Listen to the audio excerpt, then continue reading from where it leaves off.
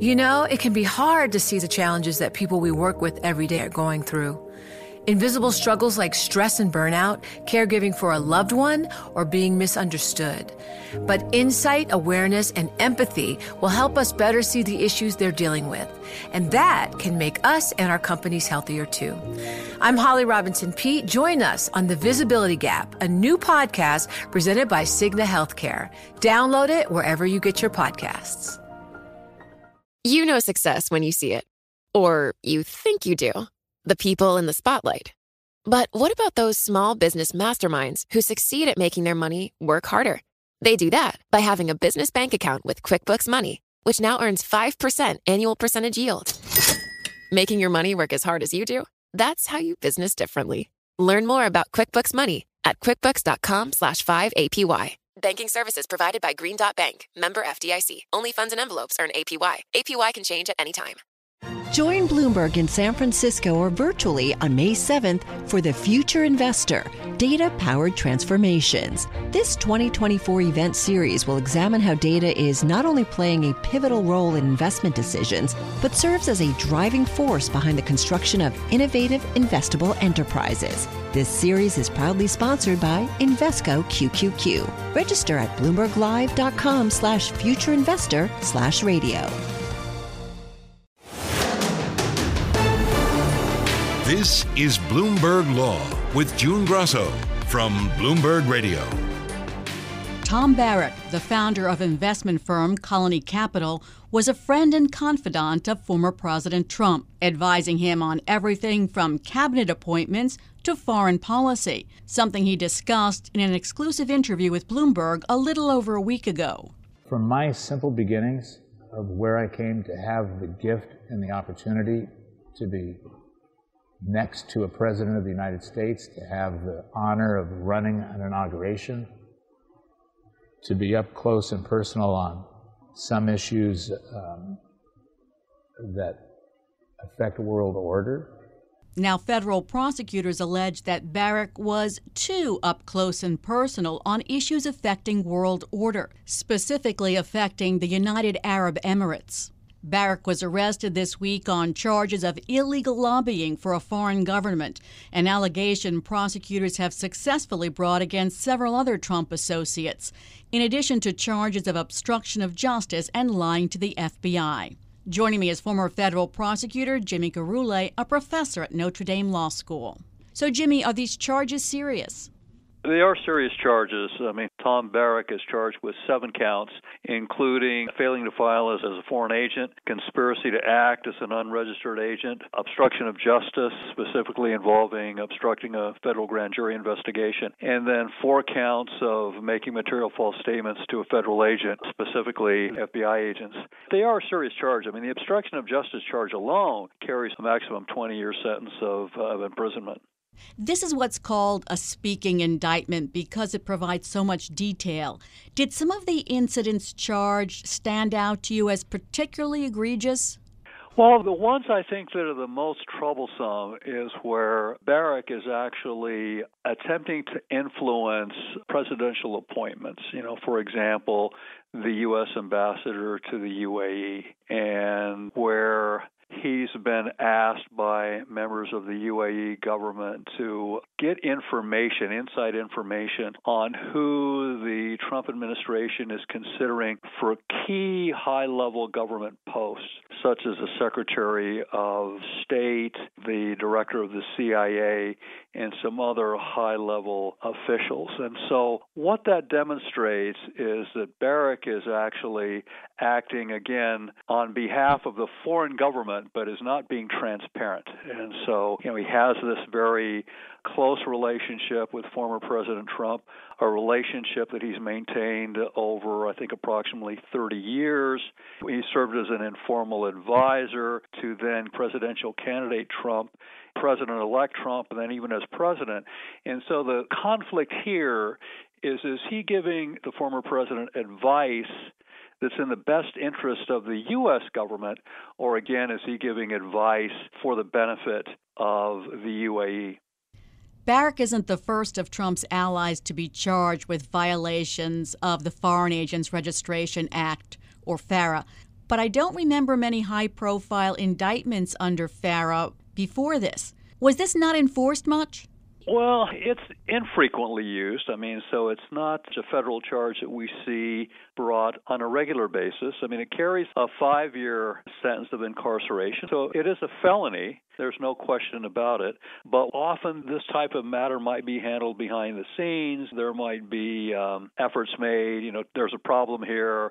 I'm being investigated. Yeah, let me go register. But here, what ends up happening is not only does Barrack not register as a foreign agent, even though he's acting on behalf of the UAE, but then he lies, at least the indictment alleges that he lies to the FBI about the relationship that he has with the UAE and the efforts that he's undertaken on behalf of the UAE.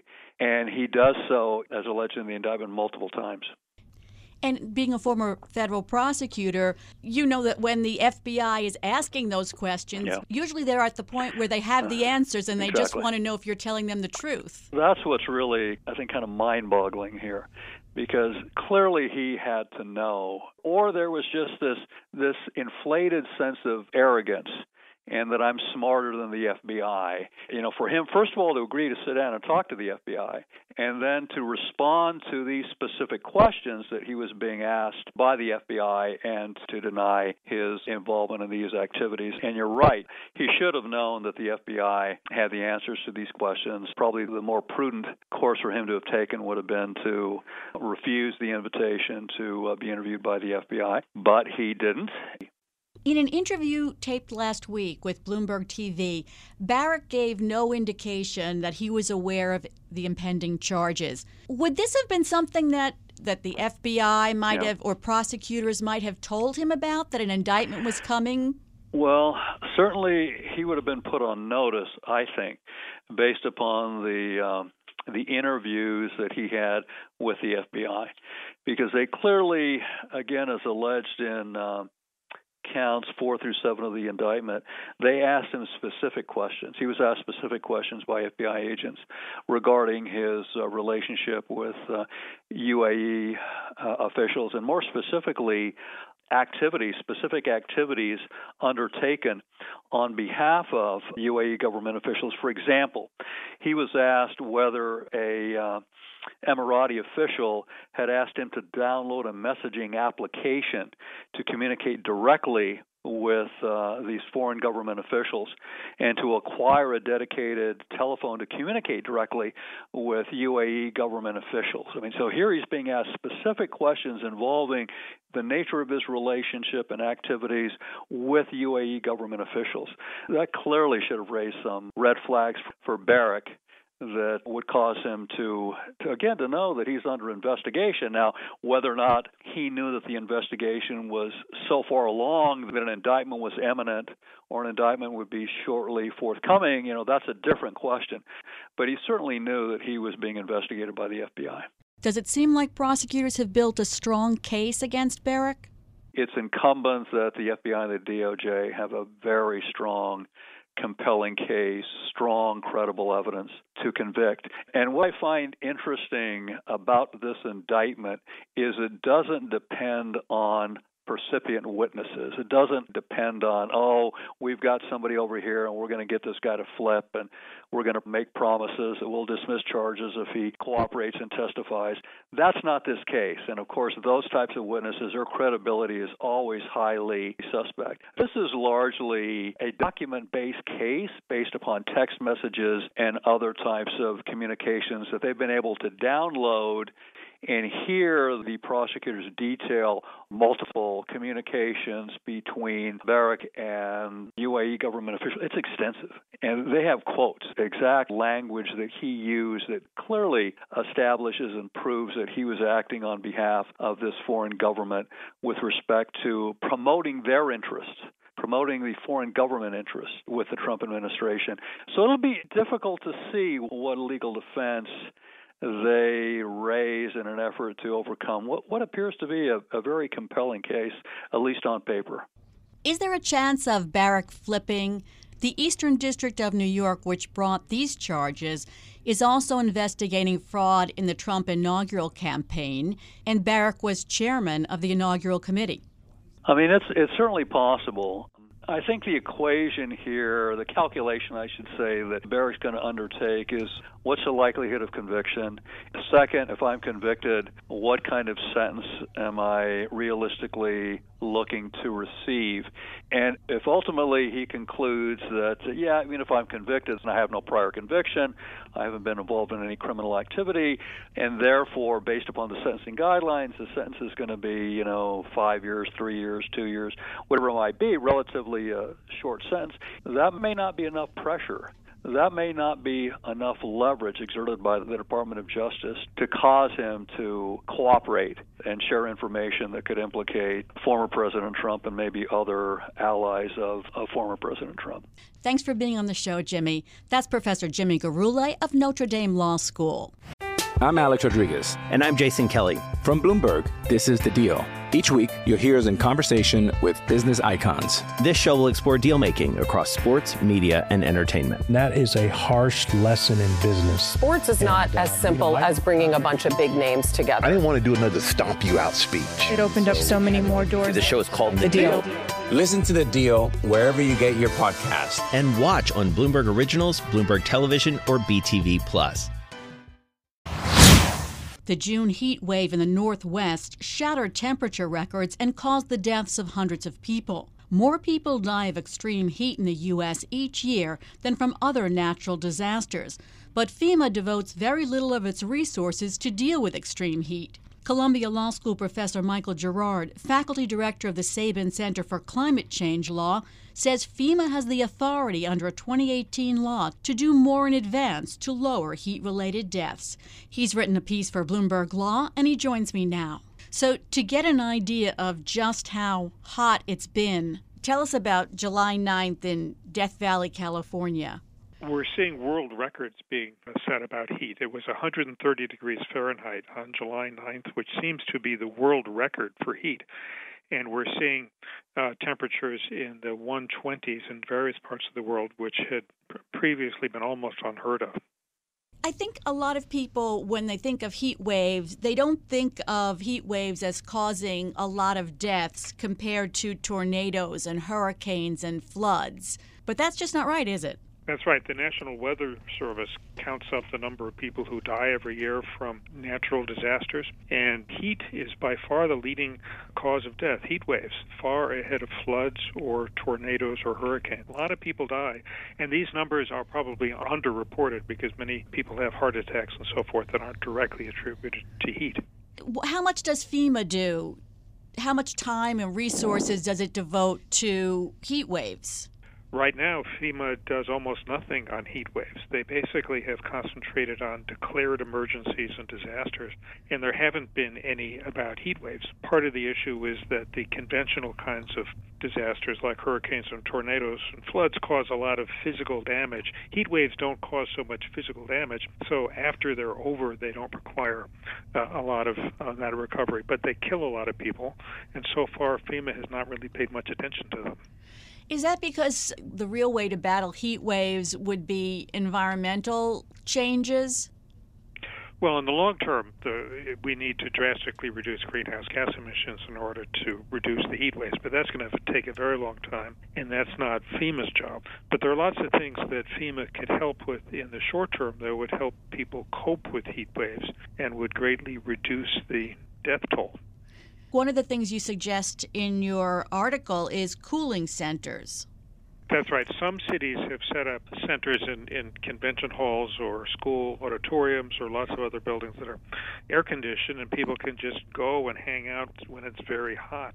We're seeing temperatures that basically are almost impossible to endure if you don't have air conditioning. Lots of people don't have air conditioning or it breaks down. So these are centers where people can just go and be cool and drink water and so forth. So we have some of those around the country that is kind of sporadic. They're often not well publicized.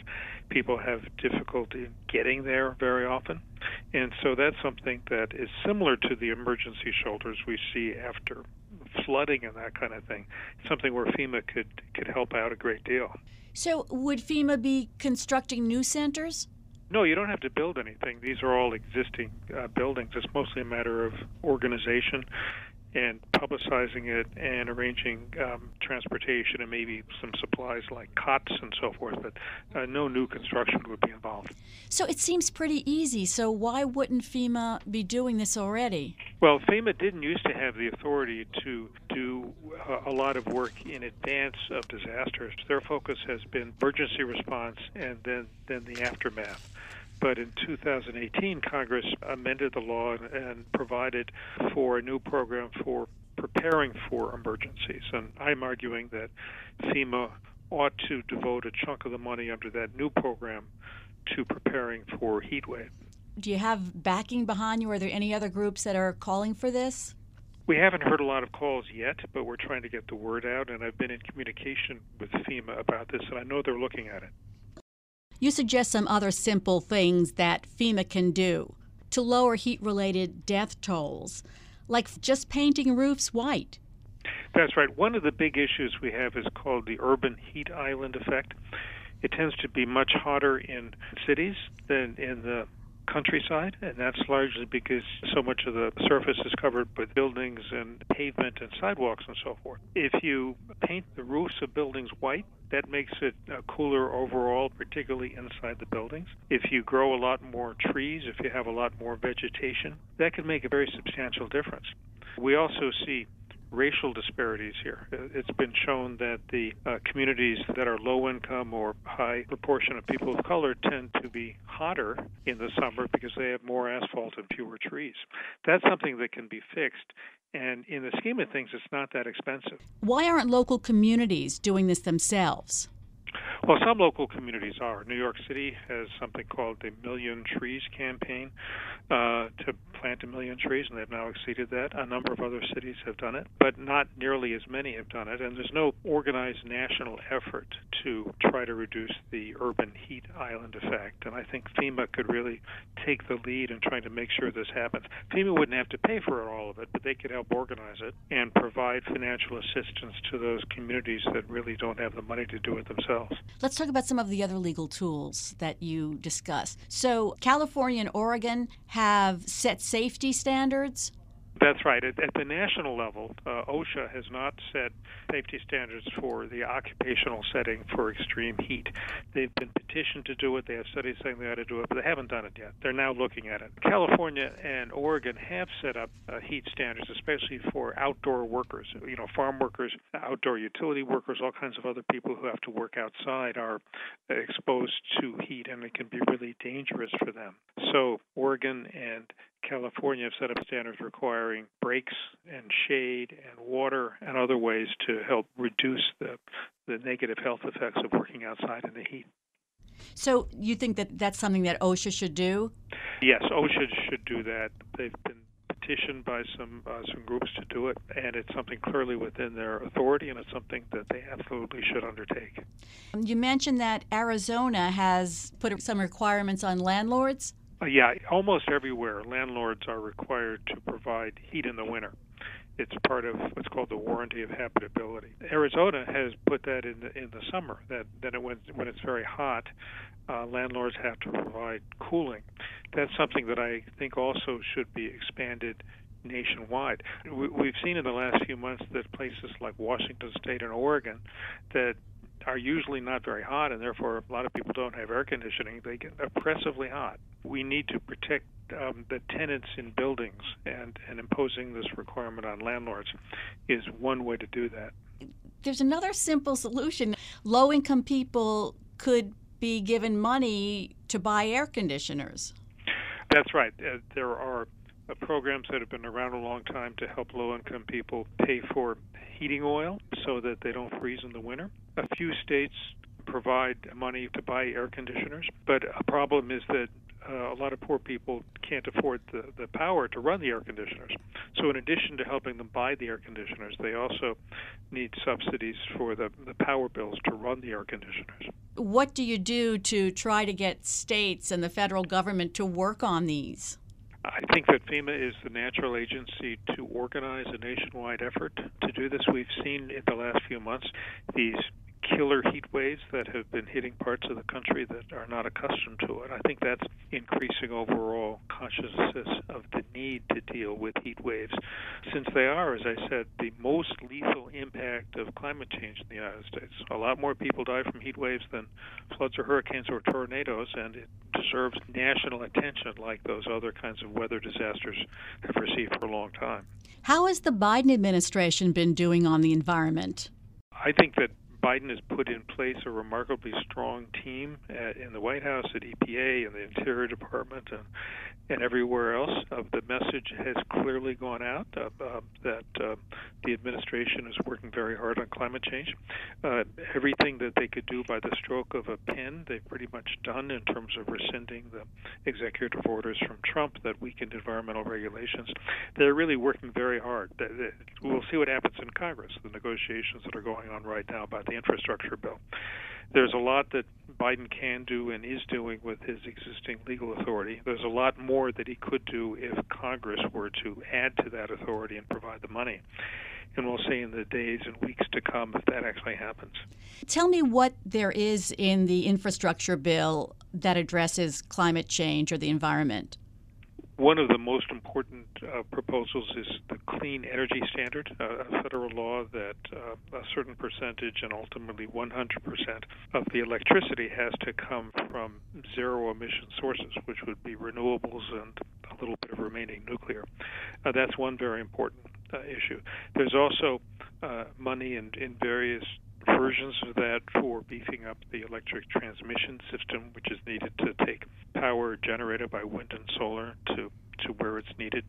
There's some money for mass transit. There's money for improving water systems.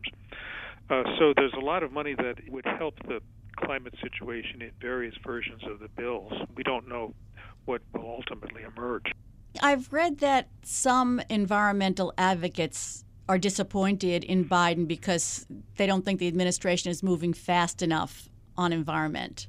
The Sunrise Movement and a number of other progressive organizations are complaining that Biden hasn't gone far enough. I think it's, he's getting a lot of pushback from the right. He's also getting pushback from the left. And Biden is making his judgments about how much he can push through in Congress. We'll see how it plays out. In Congress, is this a partisan issue? Oh, yes. Climate change is one of the most partisan issues we've ever seen. The statistics show that.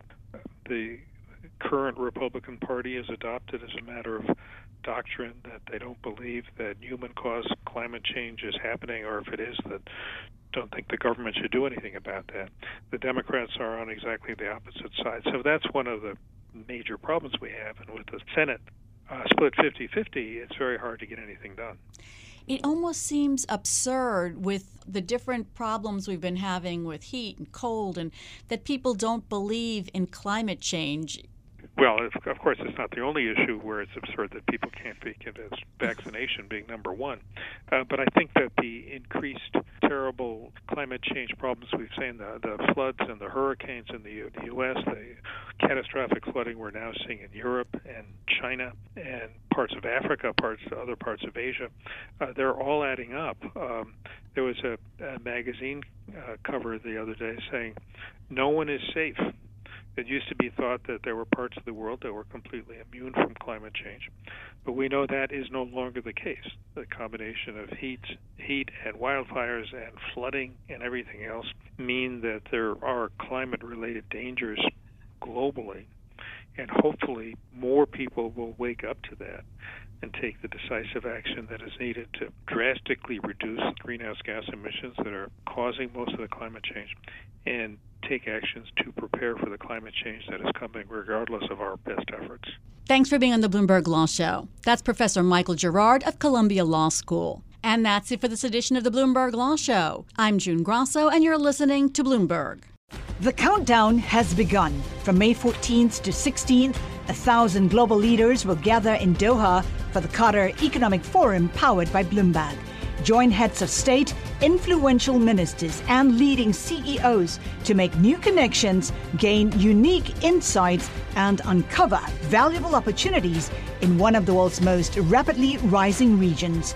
Request your invite for this exclusive event at QatarEconomicForum.com.